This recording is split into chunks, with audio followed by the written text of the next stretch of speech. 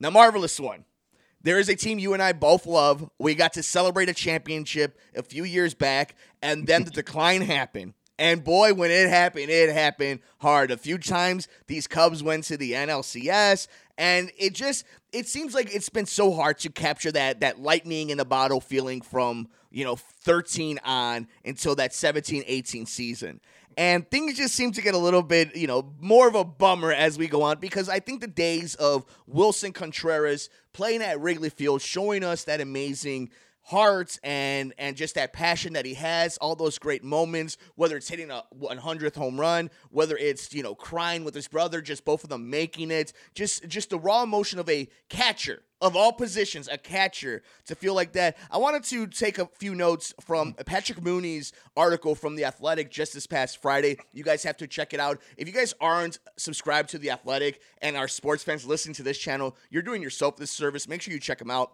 Contreras, the designated hitter, left the game in the third inning with right hamstring tightness. We saw that after he stole second base. After a 7-6 loss in 10 innings, Cubs manager David Ross said it was a precautionary move, with Contreras citing his lower half injuries in the past. The doctors are checking him out, Ross said. There's definitely something going on. We'll find out how extensive. During his time as Theo Epstein's GM and Cubs president, Hoyer learned what it took to sign Rizzo, Bryant, and Baez, and made offers or overtures at different points. Some of it involved timing and circumstances beyond their control, but by definition, Cubs management and the stars of the 2016 World Series team did not agree on value and on future directions. This is where it's really important. Wilson and I get along great, Hoyer said. I talk to him almost every day. There's no tension here. That's actually a believable statement, because Hoyer is an experienced executive, less emotional than Epstein, and Contreras is an accomplished player with a realistic view of the situation and a chance to make huge money as a free agent. Both Hoyer and Contreras seem to be wary of talking about the subject. Next month's arbitration case is unsettled. The Cubs filed at $9 million, while Contreras submitted $10.25 million for his salary this season. And we see the rest of the article goes into talking about the August 2nd trade deadline, and that just seems like a formality that Contreras is gone. Marvelous, you and I were talking about this before we jumped onto the Sports Cubicle here on WCPT with Devin Tingle, Paul Shivari, the Marvelous One, Dan Marver, and myself, Mike Mercado. You were mentioning just the way the bullpen has just blown up on itself, how many times they've blown 3-run leads, and this team is injured. Nico Hoerner, Nick Madrigal, and now you're seeing Wilson Contreras, who's been one of the lifebloods of this team. Seiya Suzuki has kind of been figured out, trying to make his adjustments in Major League Baseball. But you hear this story. We've been talking about it. We know that even if you make this as easy and as smooth as possible, the idea of Wilson Contreras signing back with his team after being traded is so doubtful.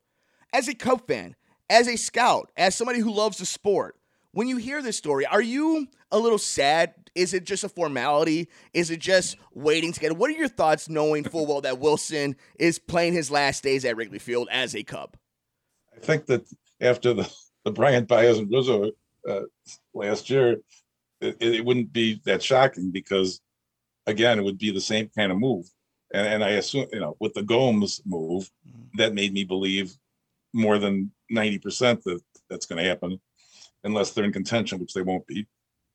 So it would be a logical move, again, unless they can sign him before August. That would be the only way, in my opinion, that they could somehow negotiate a deal with him before the trade deadline. But I don't believe it's going to happen. So they'd be better off getting value, again, like last year, instead of getting nothing, or a draft pick. I think what does it amount to, a draft pick now for free agent? But I'd rather get, people. There are people in the minors that seem to be doing well, like Crow Armstrong. And I mean, there are people like Christopher Morel, who nobody ever heard of, from AA, who's, come up to the majors and made a mark for himself. So you never know. I mean, that's obviously the way to go. And again, I'm going to say, just like in basketball, they'll need to get free agents, the Cubs will, to replace the pieces that they're losing. I don't think Gomes is their, catcher for the future necessarily. So that would be something they'd be looking for when they lose Contreras, as I'm sure they will, and get some young players for him, and maybe you'll get lightning in a bottle again. You'll get a Baez or Bryant type, somebody that will lead them to another championship in 2026.